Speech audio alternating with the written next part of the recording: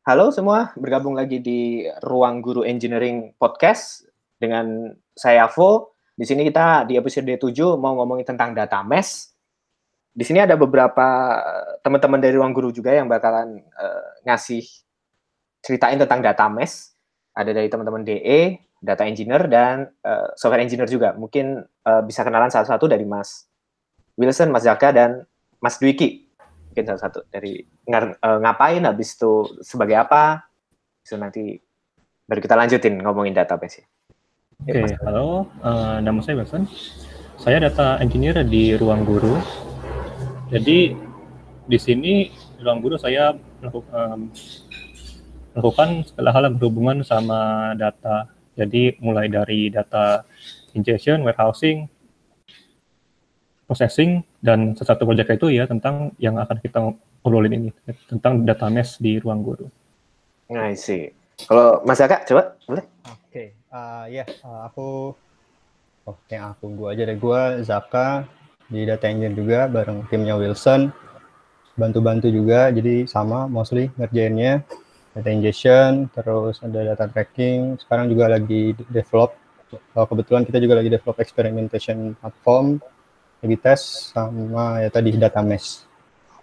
Itu sehari-hari so far gue sendiri masih assign di eksperimen platform gitu sih. Oke. Dan sekarang kalau Mas Dwiki boleh kenalin diri. Oke, nama aku Dwiki Erlangga. Di sini sebagai backend engineering. Mainly ada di divisi yang product engineering. Untuk project-project yang related sama data mesh ini udah megang 2 sih. Jadi yang pertama sudah report, itu udah production, dan satu lagi on progress. Oke.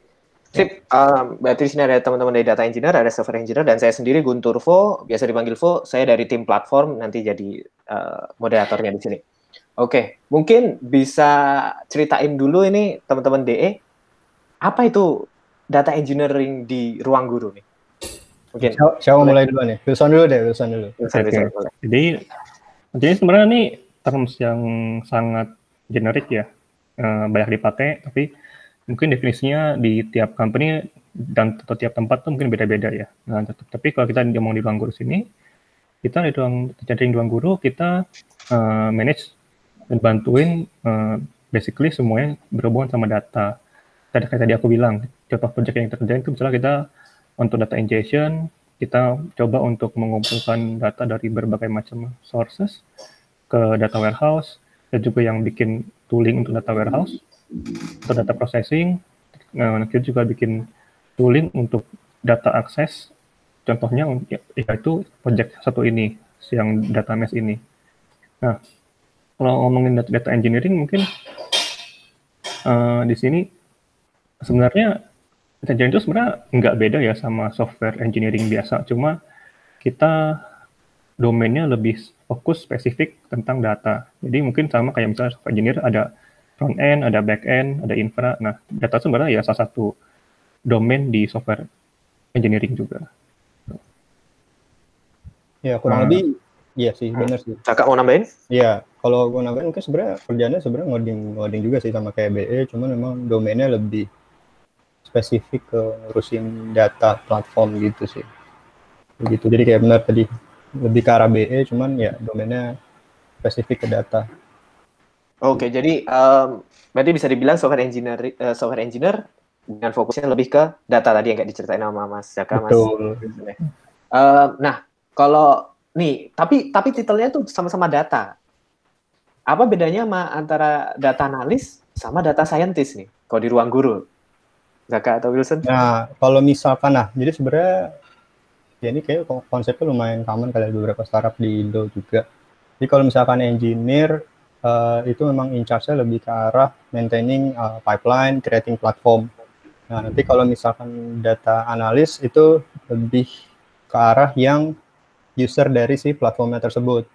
Gitu. Nah, jadi kayak bisa dibilang DE itu yang maintain platform, si data scientist sama data analyst itu sebagai user dari platformnya tersebut. Nah, di data analis sama data scientist dia sebenarnya kan udah kelihatan agak beda gitu. Jadi scientist itu lebih ke arah in high level kerjaannya day to day itu kayak training model, terus misalkan create eksperimen dari modelnya, terus di-improve algonya, segala macam. Nah, kalau analis itu lebih dekat ke analisis bisnis operationnya gitu. Jadi kayak gimana performance-nya. Jadi kayak lebih tight ke human-nya gitu lah. Kalau data science lebih ke arah mungkin machine produk juga, cuman lebih ke arah algoritmanya gitu sih. Terus mungkin mau nambahin? Udah sih, jadi itu. Ya, jadi kalau teman-teman yang dengerin podcast ini, ya barusan lah kira-kira udah dapat gambaran sih bedanya antara DE, data scientist maupun data analis di ruang guru. Nah, berarti kita sekarang bisa ngomongin tentang apa yang dikerjain sama data engineer di ruang guru, yaitu data mesh nih. Mungkin bisa ceritain dulu apa ini data mesh? Nah, oke, jadi mungkin mulai dari saya ya. Jadi sebenarnya data mesh ini sebenarnya platform yang kita bikin dari tim data engineering untuk mempermudah cross domain data access. Nah, jadi mungkin kita mulai dari kenapa sebelum kita ngomong apa itu data mesh, mungkin kita ngomong kenapa kita bikin data mesh ini. Jadi problem itu apa ya? Nah, mungkin problem itu mungkin bisa dibilang kayak, jadi di ruang guru kan ini ada service-nya ada banyak ya, mulai dari ada ratusan itu Mas. Iya, produk ada banyak, jadi service ada banyak juga nih. Nah, ini kan semuanya bisa pisah nih kita, karena kita konsepnya ke microservices. Jadi kita punya banyak service, ada service yang ngurusin payment, service ngurusin data user, service ngurusin data kurikulumnya segala macam. Nah, itu bisa pisah. Jadinya cuma kadang-kadang nih ada kebutuhan nih, mungkin dari satu service itu butuh akses data ke data yang dibutuhin itu sebenarnya ada di service yang lain. Contohnya misalnya, misalnya ada service payment service, tapi dia butuh data dari user service. Misalnya mungkin dia butuh, misalnya dia dapat data user ID, tapi dia mau cari alamat usernya di mana. Tapi payment service ini nggak punya data itu, yang punya itu data dari service-nya tim user. Nah, jadi sebenarnya data ini ada beberapa cara yang kita bisa pikirin ya, antara tim user provide API itu yang bisa dilakuin. Nah, cuma kalau pakai cara ini berarti tim usernya harus bikin API baru dan bikin dan bakal ada engineering effort lagi. Cara kedua, service-nya tim payment langsung akses ke database yang bersangkutan. Nah, cuma kalau gitu nanti kelebihannya mungkin bisa langsung ke datanya, tapi kekurangannya mungkin nanti kredensialnya jadi kemana-mana, akses kontrolnya jadi nggak tahu kemana, jadi terus nanti dependensinya jadi kurang teratur dalam cara kalau misalnya database-nya mau ada yang berubah atau apa, nanti kita kurang jelas siapa yang connect ke database ini gitu sih. Nah, jadi makanya kita untuk kebutuhan ini kita coba bikin solusi yang bisa mempermudah ini, itu data mesh ini. Data mesh ini basically adalah produk yang kita bikin, tooling yang untuk dipakai untuk agregasi dan join data dari berbagai macam service ke satu tempat. Nah, satu tempat ini yang untuk kasus kita yang sekarang kita pakainya ujung-ujungnya ke Elasticsearch. Nah, kenapa gitu? Nanti kita bakal discuss lagi lebih dalam tentang arsitekturnya. Tapi untuk high level, intinya data mesh itu adalah produk yang kita bikin untuk mempermudah cross-domain data access. Gitu sih. Nah, jadi daripada microservice-nya yang memprovide itu yang pakai API itu ya, kalau dilihat sih emang itu sih repot banget sih, effortnya mungkin besar banget kalau dilihat secara sekilas. Mas Zaka mau nambahin?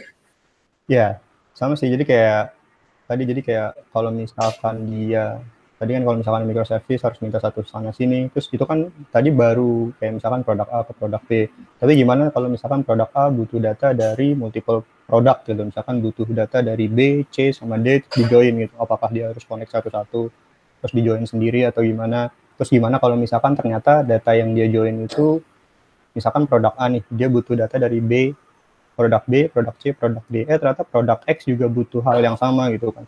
Itu siapa yang owner dan segala macam. Makanya di si data mesh ini kita coba ngagregat itu semua, dan nanti yang sekiranya bisa common itu nanti bisa kita jadiin central storage yang bisa diakses bareng-bareng gitu kan. Jadi nanti bisa dilihat tuh mana aja sih yang udah kita join, mana aja yang udah di-aggregate, jadi tinggal reuse. Jadi reusability-nya dari si data ini lebih tinggi. Jadi kayak user nggak perlu, atau tim produk something yang butuh data itu nggak perlu lagi tuh bikin pipeline lagi atau apa gitu, karena datanya udah ada. Oh, tapi misalnya kayak yang buat data mesh ini kan nggak hanya karena, maksudnya bikin ini nggak hanya karena ya nanti effortnya di engineer-nya repot. Mungkin bisa jelasin hal-hal lain yang dipertimbangkan sama teman-teman data engineer untuk bikin data mesh ini. Kira-kira apa aja yang istilahnya problem, bisa dibilang problem statement-nya lah. Kenapa kita bikin data mesh ini, kan pasti banyak banget kan cerita-ceritanya. Ya, mungkin problem statement mungkin kayak dia aku jelasin ya. Nah, mungkin untuk lebih jelas untuk kayak real life use case-nya mungkin bisa dari Mas Diki yang kemarin misalnya untuk bikin use case yang student report. Nah, itu gimana effortnya sebelum ada data mesh sama kebutuhannya kan, kalau kan butuh macam-macam datanya. Nah, terus kendalanya apa nih kira-kira? Oh ya, mungkin bisa ya. Mas Dwiki bisa jelasin. Oh, sebagai konteks dulu ini buat yang dengerin, jadi student report ini kayak semacam bikin rapot buat student, tapi di sini kasusnya teman-teman dari student report ini memang butuh banyak banget data. Jadi nanti mungkin Dwiki bisa sekalian jelasin deh nih. Oke. Jadi brief aja ya, untuk student report sendiri ini kita kan bikin raport untuk setiap progress activity yang ada di ruang guru yang dilakukan sama student. Contohnya bisa aja seperti kayak watch video, terus study time-nya, terus ngerjain exercise-nya, sama bang soal. Jadi ada banyak konteks di situ.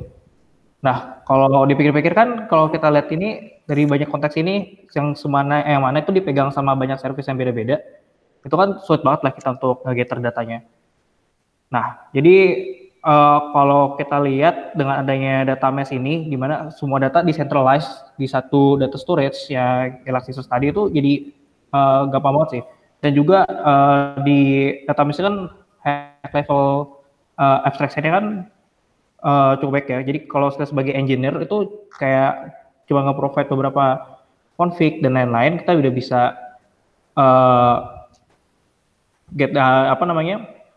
tinggal use datanya doang jadinya. Jadi semua pipeline-nya itu udah abstrak lah jadinya. Jadi kita juga bisa fokus di produk ya, dibanding kita harus mikirin bagaimana kita nge-provide data lagi. Jadi itu sih. Iya, jadi nggak perlu minta engineer sana, aku butuh data untuk dari ruang belajar nih, aku butuh data dari tryout nih, berarti lebih enak ya.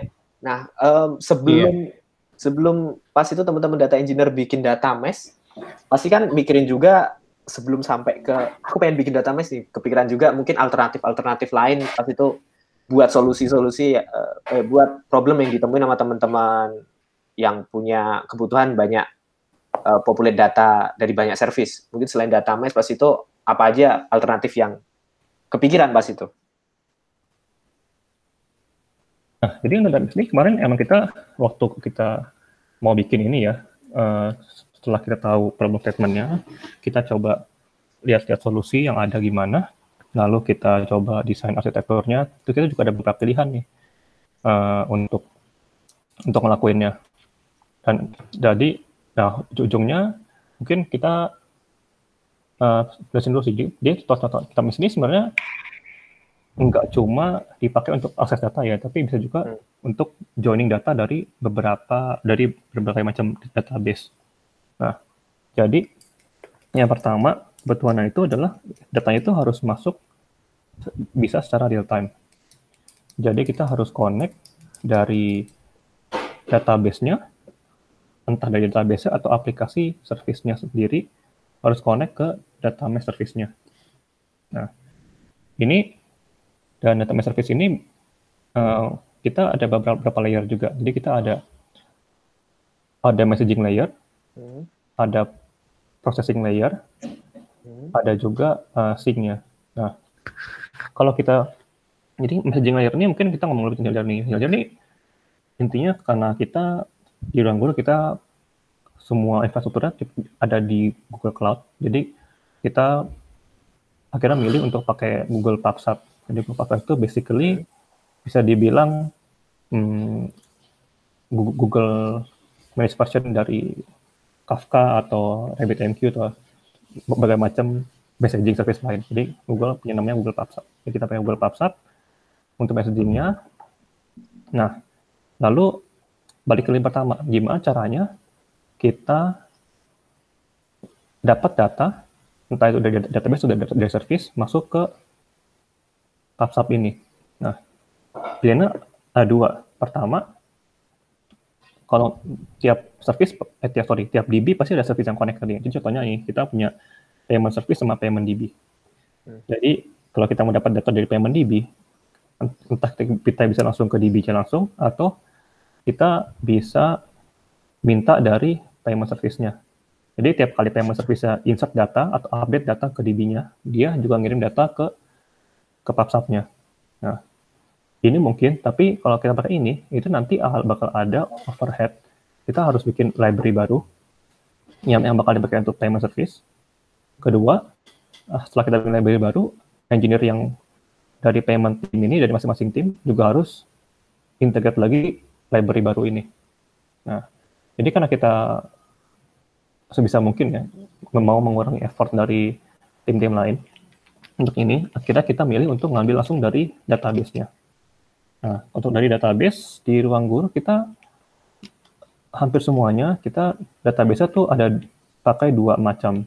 Satu MySQL, kedua CockroachDB. Nah, jadi akhirnya kita milih untuk connect langsung ke database-nya, kita nge-listen ke binlog dari database untuk dapat changes. Jadi, kita nggak perlu tahu service mana yang connect ke database-nya. Kita bisa dapat changes yang masuk ke database-nya secara real time. Nah, yang ada di sini basically kita punya dua macam service, satu yang untuk connect ke MySQL atau untuk connect yang ke CockroachDB. Karena untuk database berbeda, dia punya mekanisme berbeda untuk dapat changes-nya. Nah, I see. tetap ada dua service ini. Nah, jadi dengan service yang kita bikin ini, dia bisa capture changes dari database untuk masuk ke PubSub. Nah, PubSub ini udah beres. Nanti kita punya problem yang kedua. Gimana caranya kita proses data dari PubSub ini untuk sampai bisa dipakai sama service lain. Cara pertama, service lain langsung consume ke PubSub-nya. Tapi itu nggak ideal. Kenapa? Karena format yang di PubSub nanti berarti dari sisi service yang pakai harus maintain gimana cara mereka pakai PubSub sendiri. Oh iya, benar-benar. Kedua, itu adalah kita yang proses datanya, kita masukin ke salah satu database atau storage baru yang akan dipakai untuk service lain.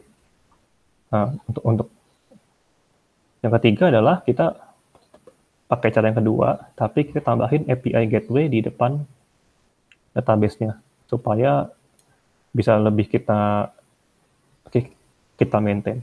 Nah, untuk saat ini kita go with the second option, which is yang kedua, kita bikin processing-nya, kita masukin ke database. Untuk kasus kita pakainya Elasticsearch. Untuk processing-nya, kita pakai Apache Beam, karena itu untuk deployment-nya sudah di-manage oleh Google Cloud ya. Dan untuk API streaming-nya, itu lumayan gampang dipakai untuk mau bikin service untuk streaming ataupun batch. Jadi kita pakai Google Data Flow. Google Data Flow untuk processing data, consume data dari PubSub, lalu dimasukin datanya ke Elasticsearch. Nah, kenapa kita pakai Elasticsearch? Karena kemarin ini kita consider beberapa storage lain. Contohnya, kita ada pakai consider untuk BigQuery, kita consider juga untuk yang service lain seperti Apache Kudu juga dan beberapa lain. Jadi mungkin kita ngomong yang nggak perlu semuanya ya. Pertama BigQuery. Kenapa kita nggak pakai BigQuery? Nah, BigQuery itu kita bisa juga insert, tapi karena data-data ini kan source-nya dari database ya, itu akan banyak juga operasi update. Dan operasi update ini ada limitation-nya untuk di BigQuery. Which is dia cuma bisa beberapa operation per hari ada limitnya. Jadi itu kurang ideal. Kedua, untuk BigQuery, response time-nya untuk query dia kurang bisa serving untuk real-time use case. Dia lebih untuk analytical use case. Jadi itu kurang bisa juga. Nah, kenapa kita pakai, maka akhirnya kita coba untuk pakai Elasticsearch untuk project ini. Kenapa? Karena pertama, dia sudah ada fitur untuk indexing. Itu sangat useful, terutama untuk service yang pakai. Jadi, contohnya kalau kita pakai database, misalnya MySQL, maka kita harus tahu kolom mana yang perlu diindeks. Nah, Elasticsearch itu dia otomatis sudah indeks kolom yang masuk, jadi lebih gampang untuk penggunanya. Dan Elasticsearch juga bisa di-scale secara horizontal ya. Jadi misalnya nanti trafficnya tambah banyak, data tambah banyak, itu sudah bisa tinggal di-scale jumlah node-nya, maka bisa handle untuk data yang lebih besar. Gitu. Nah, dan alasan lain adalah Elasticsearch juga dia expose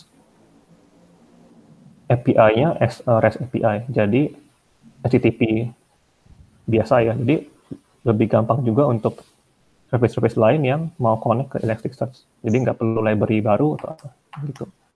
Nah, terus kenapa kita nggak tambahin service layer di depan Elasticsearch-nya? Nah, itu ideal memang ada, cuma untuk kebutuhan data mesh ini kita sekarang belum ada karena kita lagi menimbang-nimbang opsi ini juga. Tapi untuk sekarang kita belum ada karena kita lagi bikin MVP untuk project ini, dan kemarin kita untuk purpose speed iteration kita nggak bikin layer ini dulu sih. Sih. Mungkin nanti kita bisa ngomongin tentang layer itu. Kalau bisa aku tangkap ini berarti data mesh service ini dia langsung nempel, langsung memproses istilahnya lah ya, dari DB-nya langsung. Benar ya berarti ya? Betul. Dari DB-nya langsung itu nanti dia masukin ke PubSub yang di-provide sama yang dipakai itu Google PubSub.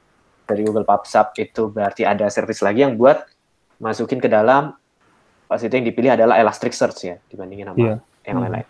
Berarti selain itu tech-technya berarti ada Google PubSub, ada tadi Elasticsearch, apalagi tadi Dataflow, BIM lah. Dataflow ya kan. Well, lumayan banyak juga ya. Tapi dari situ kalau dilihat kan cukup banyak tech-technya. Terus mungkin itu yang emang kalau dibilang software engineer juga jarang-jarang pakai itu buat data mesh ini sendiri. Itu kan pakai teknologi itu kira-kira makan waktu berapa banyak gitu. Misalnya bikin waktu ini dari planningnya sampai akhirnya ke production. Mungkin bisa ceritain Jaka atau Wilson? Ya kebetulan kita berdua juga udah punya pengalaman sebelumnya lah pakai Apache BIM ini, dan dari segi dokumentasi juga lumayan cepat. Lumayan inilah lengkap. Jadi kayak ada how to dan tutorial dan segala macam. Dan yang bikin mudah sih sebenarnya karena langsung deploy ke Dataflow itu kan. Biasanya kalau misalkan manage sendiri kan berarti Dataflow-nya biasanya diganti either pakai Spark Streaming atau misalkan pakai Flink Runner. Jadi buat yang nggak tahu, Spark dan Flink ini kayak sebuah kayak processing engine gitulah. Bisa di googling juga, namanya ada Apache Spark, ada Apache Flink. Cuman itu ya kalau untuk mau pakai itu ya kita harus maintain sendiri. kayak gitu. Atau ya pakai third party yang biasanya jadi lebih mahal. Cuman karena kita udah pakai GCP by default, jadi ya udah ada opsi untuk pakai Google Cloud Data Flow, dan Apache Beam juga sebenarnya berangkatnya dari Google Cloud Data Flow juga ya, jadi why not kita pakai langsung gitu. Oh, jadi kebetulan banget ya Mas Wilson sama Zaka ini udah cukup familiar dengan toolsnya. Berarti dari planning sampai akhirnya dipakai sama user butuh waktu berapa lama itu? 2 bulan, 3 bulan? Kalau ini project ini sebenarnya ada beberapa fase ya, beberapa phase development. Jadi cuma dari planning sampai MVP jadi ya. MVP jadi mungkin bisa dibilang sekitar 1 bulan gitu ya, 1 bulan. Tapi MVP ini itu fiturnya masih terbatas. Jadi nggak sebanyak yang udah kita punya sekarang.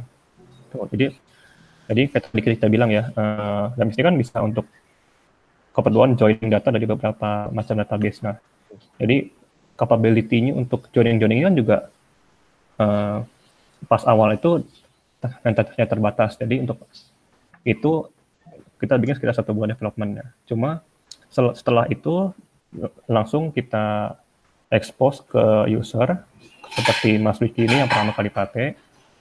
Kita coba gather feedback-nya, lalu kita lihat fitur apa lagi yang kira-kira diperlukan, fitur apa lagi yang kira-kira bakal impact besar, baru kita develop terus. Jadi untuk development-nya sekarang masih terus berjalan. Fitur baru masih ditambahin terus. Cuma untuk MVP dan itu sekitar 1 bulan. Dan itu juga 1 bulan itu sebenarnya mungkin bisa orang bisa bilang cepat atau bilang lama, tapi ya ini MVP ini kapabilitas itu terbatas. Jadi ya 1 bulan itu sih. Oh, itu 1 bulan itu start kapan itu? Akhir tahun ya kayaknya ya? Itu bulan apa ya? Waktu itu bulan tahun 2019 ya? Iya, kayaknya akhir tahun sampai kira-kira seingatku studi report itu kan Desember mulai ya? Kita mulai bareng-bareng sih. Jadi sekitar bulan Desember Januari itu. No, dulu tuh kalau nggak salah kan ada sempat PDC ya. Oke, buat teman-teman yang baru dengar, di Ruang Guru tuh ada culture namanya PDC, Public Design Challenge. Jadi kalau misalnya ada service baru yang mungkin butuh masukan, teman-teman di Ruang Guru itu akan nge-share, ceritain tentang service baru tersebut, nanti bisa di-challenge sama teman-teman, bisa dikasih masukan, bisa dikasih, ya jadinya dari PDC tersebut, misalnya kalau ada yang mau bikin sesuatu yang baru buat teman-teman engineering, jadi bisa lebih banyak inputnya. Nah, kemarin kan pas PDC tentang data mesh itu posisinya udah jadi itu? Atau itu pas masih tahap planning ya? Pas PDC itu kita masih planning. Kan namanya juga PDC kan juga public design. Jadi belum sempat masih benar-benar arsitek ya Mas itu ya? Arsitekturnya doang ya? Betul, baru arsitektur, desainnya udah ada, planningnya udah ada. Cuma kan kita lakukan PDC untuk kita kasih tahu ke tim-tim lain ya, ke engineer lain, kita mau bikin project ini nih. Begini arsitekturnya, kira-kira dari kalian teman-teman ada masukan nggak, ada tambahan nggak, kira-kira gitu. Jadi setelah PDC itu selesai, baru kita mulai development-nya gitu. Oke. Dari boleh ceritain nggak? Pas itu kan planning tuh planning arsitekturnya, habis itu di PDC-in kan ya. Dari situ teman-teman Ruang Guru sendiri, pasti teman-teman engineering Ruang Guru sempat ngasih masukannya banyak nggak yang buat dari MVP itu? Ceritain apa aja mungkin? Iya, itu ada banyak sih. Jadi ada kasih masukan kayak, kenapa misalnya nih ada opsi, kenapa misalnya database pakai Elasticsearch, kenapa nggak pakai database yang lain aja? Contohnya waktu itu ada yang bilang, kenapa nggak pakai Cassandra aja misalnya, contohnya. Nah, jadi ada sih kasih masukan kenapa nggak pakai ini aja. Terus kayak waktu kita bilang juga database ini nanti fiturnya bakal ada begini. Nah, nanti teman-teman juga kemarin ada yang bilangin, gimana kok tambahin fitur ini, yang ini kayaknya bakalan lebih impactful gitu. Jadi contohnya itu, misalnya dulu itu kita untuk join data kita cuma bisa on primary key doang. Nah, terus ada yang bilang, tapi kalau kita ada data itu mungkin ada yang impactful kalau data itu bisa di-join ke key yang berbeda. Jadi kayak pakai foreign key di database-nya. Nah, akhirnya kita develop itu juga, dan itu juga akhirnya sekarang udah bisa dipakai di database sekarang gitu. Terus ada juga yang bilang, sekarang joinnya dulu kan cuma bisa one to one. Jadi sekarang joinnya itu misalnya udah bisa untuk one to many, itu udah bisa. Jadi itu juga feedback dari teman-teman yang lain. Jadi dari awalnya kita hanya provide fitur terbatas, kita gajar feedback dari teman-teman lain. Nah, kira-kira dari mereka kebutuhannya apa, baru kita coba tambahin sih, gitu. Wow, mantap juga sih. Berarti dari sekarang masih terus iterasi terus ya untuk development-nya ya, sampai detik ini masih terus ada fitur-fitur yang terus ditambahin ya dari yang terakhir kemarin. Betul. Enggak, jadi sampai sekarang masih development-nya masih jalan. Jadi development-nya enggak hanya nambahin fitur baru, tapi juga untuk optimasi fitur yang sekarang sudah ada juga. Oke. Wah, mantap juga. Mungkin kita udah ngomongin banyak tentang data mesh. Mungkin kita mau tahu juga kan gimana real life make data mesh-nya itu sendiri di ruang guru. Nah, di sini kan Dwiki pas itu make student report sama ada satu yang lagi ongoing. Mungkin bisa ceritain lagi, tadi kan udah sempat ceritain kulitnya doang. Mungkin ceritain dulu masalahnya apa sampai akhirnya dibantuin pakai data mesh, jadinya kayak gimana gitu. Mungkin boleh Dwiki. Ya, dimulai dari ngomong dari case yang student report ya. Kalau balik lagi ke student report ini kan datanya nggak cuma di service, tapi kita pakai tracking juga. Which is tracking itu di di BigQuery yang tadi. Nah, di mana kita juga kebutuhannya butuh data yang real time, almost real time sih sebenarnya untuk itu semua. Jadi ada problem-problem yang tadi itu sih yang benar. Yang paling utama tadi adalah data gathering dari multiple domain. Kedua dari ini sendiri sih kita untuk usage-nya, penggunaannya. Jadi kita butuh query yang kompleks dan statistical sekali sih. Kayak misalnya percentile, average, count dan lain-lain, banyak pokoknya yang sebenarnya di-provide semua sama Elasticsearch ini. Jadi aku sebagai user itu cukup senang sih dengan pilihan Elasticsearch sebagai data storage-nya sendiri. Karena itu juga mempermudah ini kita sih development juga. Jadi kita kalau misalnya nggak pakai Elasticsearch, contohnya kita pakai database biasa, mungkin banyak statistical calculation itu yang kita lakukan di service level, which is yang bikin code-nya lebih kompleks juga sih jadinya. Dan itu bakal problematik ke depannya kalau misalnya kita ada engineer lain yang juga ikut develop di service itu juga. Selain itu sih mungkin ada satu case khusus ya, di mana butuh paginate untuk beberapa data yang punya konteks yang berbeda. Nah, contohnya di sini tuh adalah exercise sama bank soal. Nah, ini konteksnya ini beda banget. Kalau kita bisa bayangkan sih, kalau kita mau coba itu semua di database biasa, kita tuh agak sulit sih. Itu pertama mungkin kita bikin join table, dan itu mesti di-update setiap ada data yang berubah ya. Terus yang kedua mungkin kita pas ketika query kita union dari dua query yang masing-masing ke table yang berpisah itu.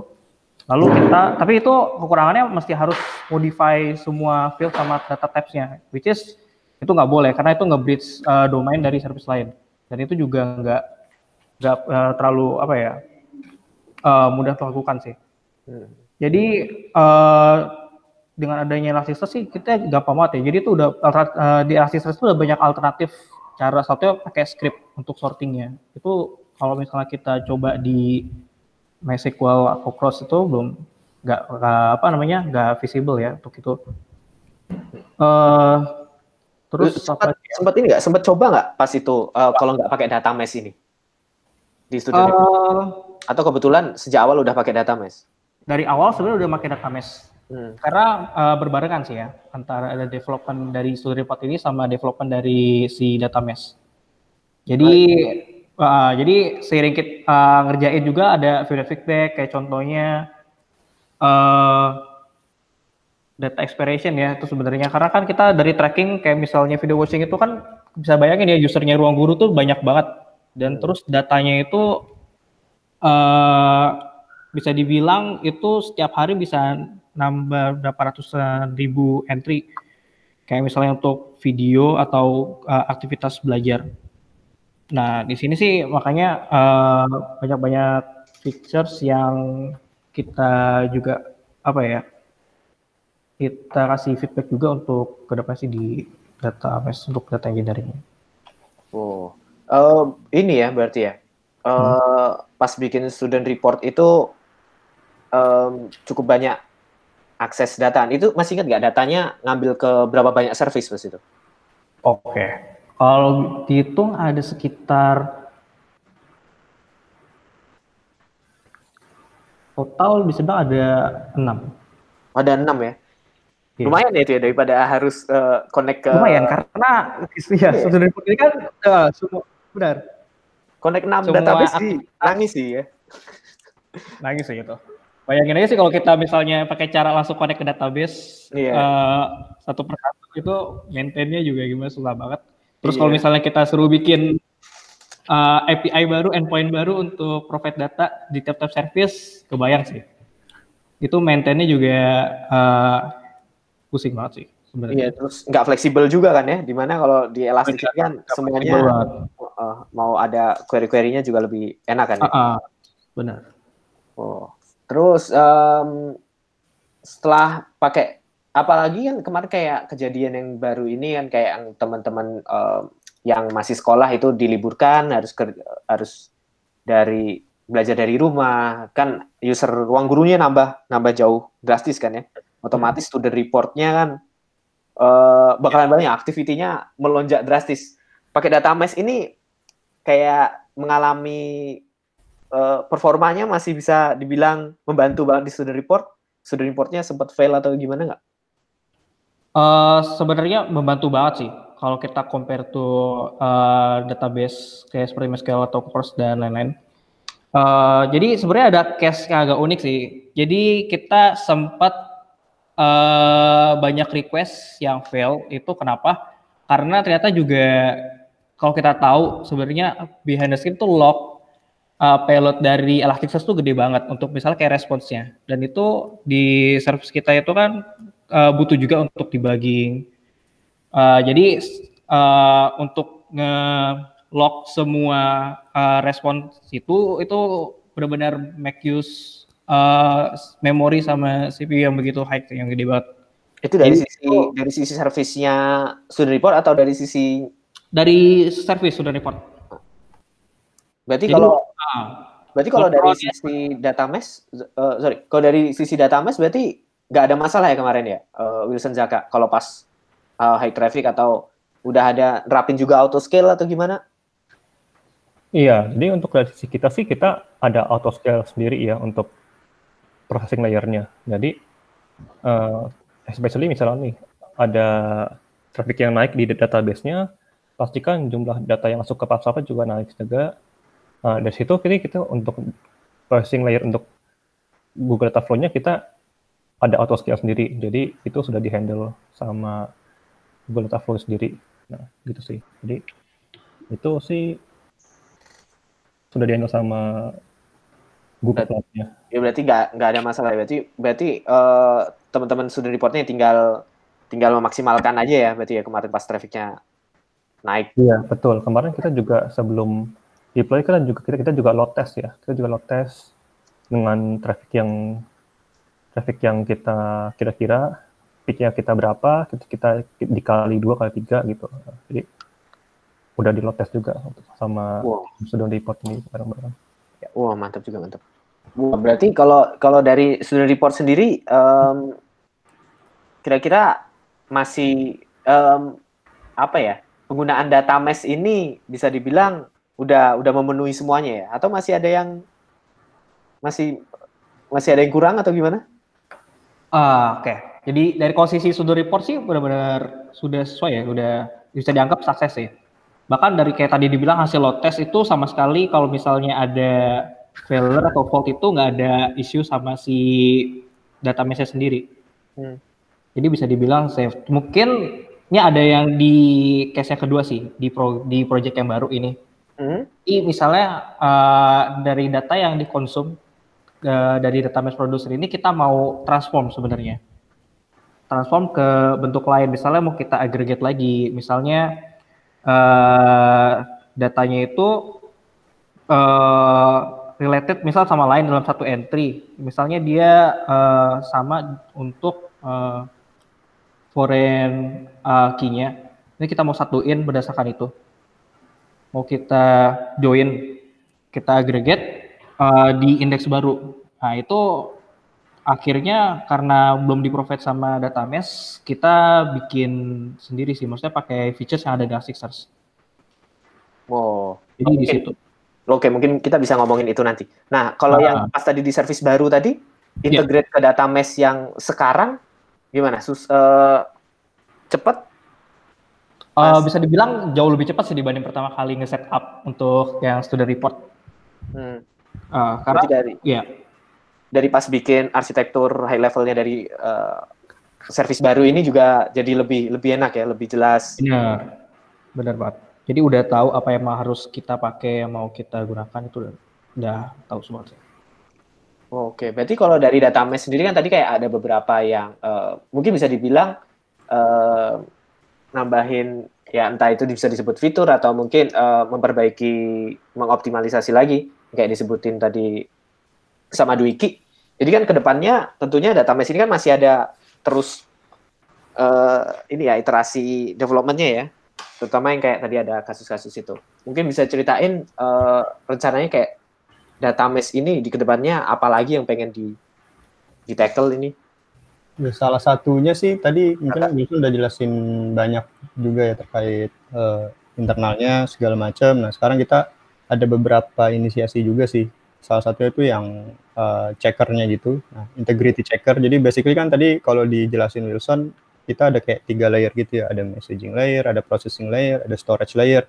Nah masing-masing itu kan terhubung satu sama lain tuh. Nah, kita mau make sure tuh sebenarnya dari hulu ke hilir, dari awal DB sampai Elasticsearch, bener nggak sih data yang lewat? Karena kan ini datanya langsung dipakai di production gitu kan. Karena selama ini kita berhubung karena masih MVP kan, kita jadi kayak masih melihatnya kalau nggak ada error, it's okay gitu. Tapi kita nggak tahu apakah dengan tidak adanya error ini sebenarnya data yang dimasukin itu masih benar atau enggak gitu kan. Apakah ada yang data yang miss atau ada data yang beda. Ternyata misalkan let's say datanya seberapa telat sih? Karena kan ini kan tadi butuhnya real time. Nanti kalau misalkan let's say ada yang bottleneck di tengah, misalkan di processing layer-nya ternyata auto scale-nya nggak kick in gitu, ada bug di code-nya gitu kan, pasti kan kita harus tahu bahwa oh ternyata ada telat nih datanya, dan kita bisa inform user dan nanti mungkin ada mitigasinya kayak gimana. Kalau sekarang kan misalkan let's say misalkan data telat, tapi kan kita nggak tahu nih apakah ada error atau enggak gitu kan, karena data telat kan ya udah datanya stop aja, cuman nggak ada error. Nah kita harus bikin kayak semacam lab. Nah kalau sekarang kita masih ngandelin monitoring dari si dari si Google Cloud Data Flow-nya sendiri. Jadi yang di processing layer itu kan dia by default udah provide banyak banget metrics. Kayak misalkan sistem lake-nya berapa, data lake-nya berapa, dan itu kita bisa set alert sendiri. Nah cuman itu hanya untuk processing layer-nya aja. Cuman kita nggak tahu nih dari database-nya sebenarnya ada yang ada problem atau enggak. Jadi kayak kita pengen bikin semacam kayak integrity checker dari end to end gitulah, bahwa make sure oh data dari DB kita terima misalkan 100, oh di Elasticsearch kita juga terima 100, nah, berarti itu make sense kan. Atau misalkan let's say untuk karena ini pipeline-nya real time, berarti kan otomatis pasti ada delay lah, ya kan? Karena dari hulu ke hilir itu lewat network segala macam, cuman kan pasti ada yang namanya acceptable threshold, kayak oke, lag sekitar 60 detik masih oke lah untuk satu data, misalkan kayak gitu. Nah itu kita pengen monitor semuanya. Jadi nanti bisa ketahuan nih, oh ternyata rata-rata itu sekian. Jadi nanti kalau misalkan ada orang butuh lebih cepat, mungkin nanti bisa jadi data mesh ini misalkan terlalu nambahin banyak delay. Kita kan nggak tahu. Jadi kayak kita pengen coba make sure correctness and completeness dari si the whole pipeline of data mesh itu sih. Salah satunya itu. Oh berarti dari berarti data integritas dari end to end harus sama dan nge-tackle latensi ya berarti ya, bisa dibilang ya? Iya, begitu. Soalnya kan kalau dilihat dari high level, data mesh ini lebih ke arah kayak ini copy dari DB terus taruh di Elasticsearch. Karena kan memang DB ini kan DB dengan Elasticsearch kan mungkin tujuan kenapa ada mereka, kenapa ada DB, terus kenapa ada orang bikin Elasticsearch kan untuk nge-serve use case yang berbeda-beda. Cuman kan kita ada needs untuk nge-copy ini gitu, dan berarti kita harus maintain proses copy ini supaya tetap berjalan dengan lancar gitu. I see. Tadi juga sempat Wilson sempat nge-mention tentang service layer itu mungkin itu apakah kedepannya juga akan ada tambahan tentang service layer itu di arsitekturnya data mesh ini? Kedepannya itu masih didiskusikan. Itu masih emang lagi kita pikirin juga gimana best practice-nya, kelebihan apa, kekurangan apa, itu masih kita diskusikan juga. Jadi itu akan masih masuk ke development untuk data mesh ini sendiri sih. Oke, berarti kalau tadi kan sempat kalau nggak salah ada layernya yang bisa dibilang message, habis itu proses, sama terakhir ada storage ya. Nah, kalau yang tadi yang rencana yang masih bisa didiskusikan tadi service layer itu ngapain itu? Itu untuk bridging antara service yang pakai data mesh-nya ke Elasticsearch-nya. Jadi sekarang itu kan service yang pakai data mesh itu dia langsung connect ke Elasticsearch. Jadi kita lagi mikir apa kita harus nambah itu additional layer untuk bridging antara service yang pakai ke Elasticsearch. Kalau kemarin kita nggak ada karena emang kita belum sempat bikin. Jadi instead of kayak yang misalnya tadi Dwiki langsung akses Elasticsearch, mungkin nanti kalau seandainya setelah diskusi ada service layer, jadi nanti student report itu ngaksesnya ke service layer ya, nggak langsung ke Elastic gitu ya? Iya, mungkin seperti itu. Ya, mungkin seperti itu. Tapi itu masih dalam diskusi juga sih. Iya, berarti ini juga masih case by case juga ya, karena masih belum tentu, karena mungkin aja dari Elasticsearch itu bisa langsung nge-serve semua use case yang ada juga ya? Betul. Oke, kalau dari Dwiki sendiri sebagai, kan lumayan tuh udah ada 2 service yang mau pakai, kira-kira apalagi ada yang dari data mesh ini yang istilahnya pengen ada gitu? Yang pengen ada ya? Oke.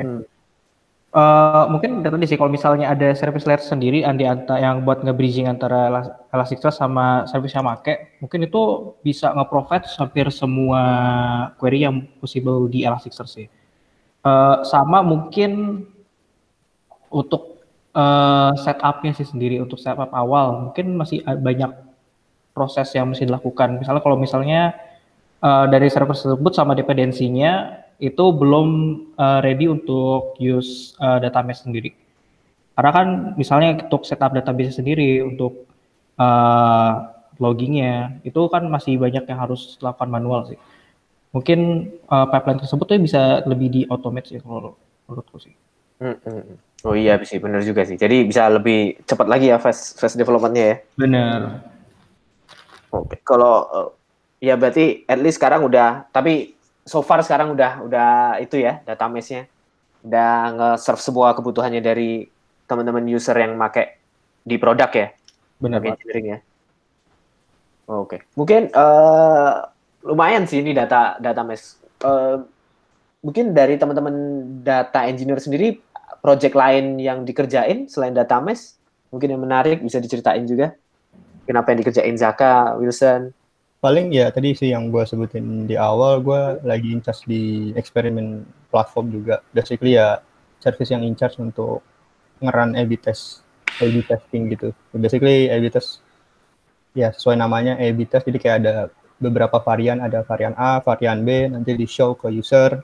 Nanti ada beberapa user yang dapat varian A, ada beberapa user yang varian B. Nanti hasilnya bakal dianalisis seberapa signifikan hasil dari varian-varian tersebut, supaya nanti dipilih varian mana yang sekiranya kita bakal launch ke user. Karena ini actually kita coba pengen build culture bahwa kita nge-launch produk based on needs dari user. Nah, needs user itu ya berarti based on activity user yang di-define oleh data-data behavior mereka gitu sih.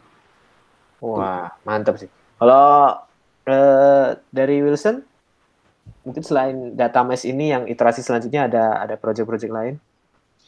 Project lain kita ada, jadi kita especially untuk fokusnya sekarang kita fokusnya lagi untuk data analytics. Jadi kita lagi ingin selain untuk data mesh tadi, terus ada project yang A/B testing sama Saka tadi, kita juga lagi project untuk ngebantuin tim data analytics untuk lebih bagus lagi nge-manage data yang kita punya. Gimana cara kita bikin data warehouse, gimana kita nge-automate flow untuk data warehouse itu sendiri dan segala macam. Jadi kita masih bikin tooling dan platform untuk data analis untuk lebih supaya mereka bisa lebih gampang lagi mengakses data yang kita punya. Oh, oke, menarik sih. Dari DE-nya di Ruang Guru sendiri berapa orang ya timnya ya? Ya, San. Dari 3 ya, San? Iya, sekolah saya sih sekarang untuk DE-nya sendiri ada 3 orang kita. Ya, jadi gua, Wilson, dan ada satu lagi si Leo baru join. Oh, oke. Nah, tapi sebelum ini juga kan kalian sempat boleh ceritain dong sedikit tentang perjalanan kalian lah yang di data engineering ini, mungkin sebelumnya yang di previous company itu apa yang kalian kerjain, mungkin bisa cerita sedikit lah gambaran besarnya, terus apa yang ngebedain pas itu kerjaannya yang di Ruang Guru data engineer-nya dan mungkin di previous company juga. Ini Wilson sama Zaka bisa cerita sedikit biar dapat gambaran lah teman-teman. Ya, gue dulu lah ya. Jadi kalau gue sih mungkin kalau ngeliat di RG sekarang, karena mungkin baru juga gitu ya. Jadi karena masih baru, jadi kayak masih banyak green project yang bisa dipakai, yang bisa kita bisa develop gitu, kayak inisiatif-inisiatif baru dan lebih lean aja sih. Jadi kayak misalkan gue bisa langsung take talk sama tim produk, karena mungkin dari ukuran scale company-nya juga lumayan masih belum terlalu gede-gede banget gitu lah ya. Jadi kayak gue bisa take talk sama engineering lain, gue bisa kayak kira-kira problemnya apa, terus kayak apa yang lagi dikerjain, dan jadi kayak lebih ngalir aja sih. Yang masalah kalau misalkan kita mau solve problem terkait data, dan gue juga bisa tanya misalkan so far gimana pakai platform gitu kan, kayak colek-colek kayak gitu. Ya lebih banyak yang bisa dikerjain sih. Ya, oke. Mungkin Wilson bisa ceritain lah perjalanannya. Ya, jadi mungkin bedanya ya yang dari previous company sekarang ya tadi bilang juga sini lebih lean, lebih agile.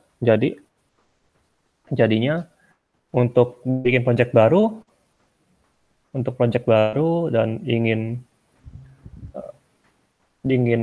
introduce kayak stack baru, teknologi baru, itu bisa lebih cepat, lebih agile lah. Nah, cuma tentu saja kalau teknologi baru tetap harus di-assess baik-baik ya. Ini kayak cocok atau enggak, apa ini best practice atau enggak, segala macam. Nah, itu sih. Jadi kayak cara dari speed-nya, masalah di sini speed-nya lebih cepat, jadi lebih cepat untuk belajar. Belajar ini nggak cuma belajar secara teknikal ya. Teknikalnya kan bisa, tapi juga belajar secara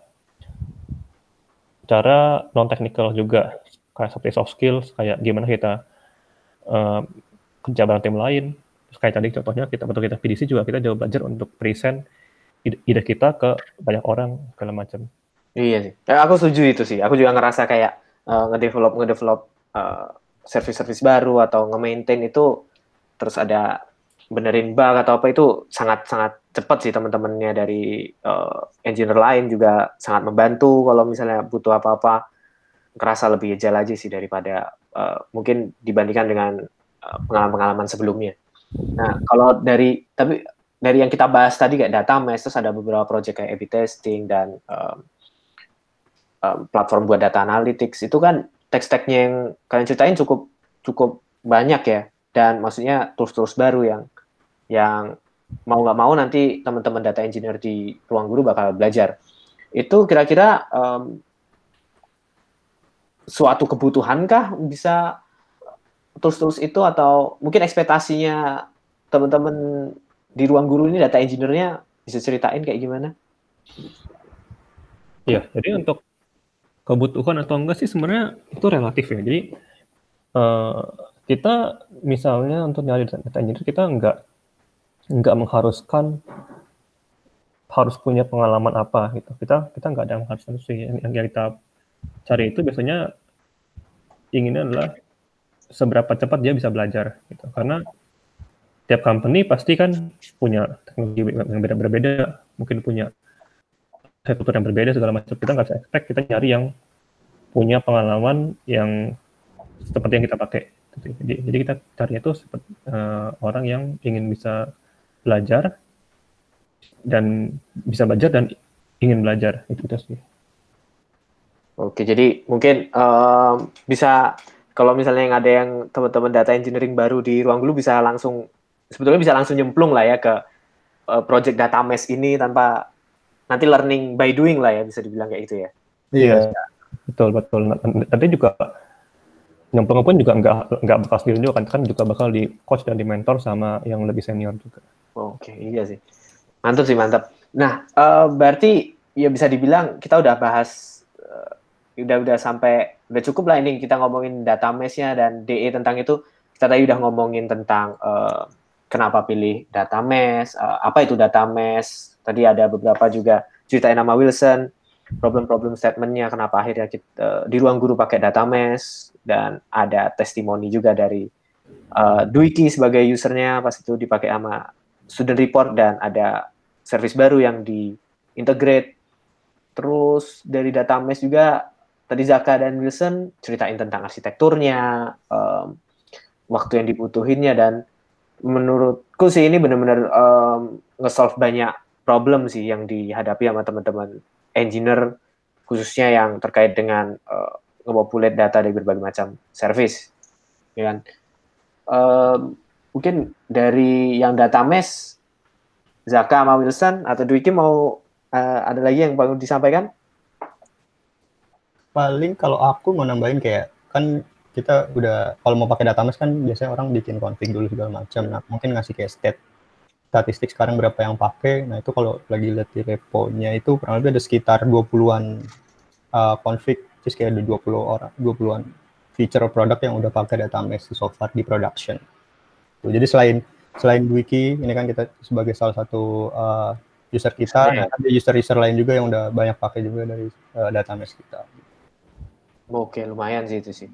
Itu hitungannya cepet lah, dimana padahal ini kan juga baru istilahnya MVP-nya baru di semester di kuartal 1 ini ya kan ya. Lumayan. Sip. Kalau Wilson, Dwiki? Dari aku kayaknya udah cukup sih. Ya, sama juga.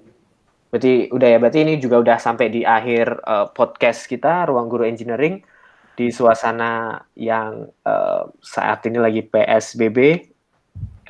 Mungkin kita berdoa mungkin Indonesia bisa segera selesai nih pandeminya, terus bisa kita nggak mesti harus mengurung diri lagi, terus bisa kerja kayak biasa, bisa lebih optimal. Dan mungkin bagi teman-teman yang tertarik sama Ruang Guru, bisa cek halaman karirnya. Mungkin segitu aja dari podcast Ruang Guru Engineering. Terima kasih banyak. Sampai jumpa di episode selanjutnya. Have a nice day.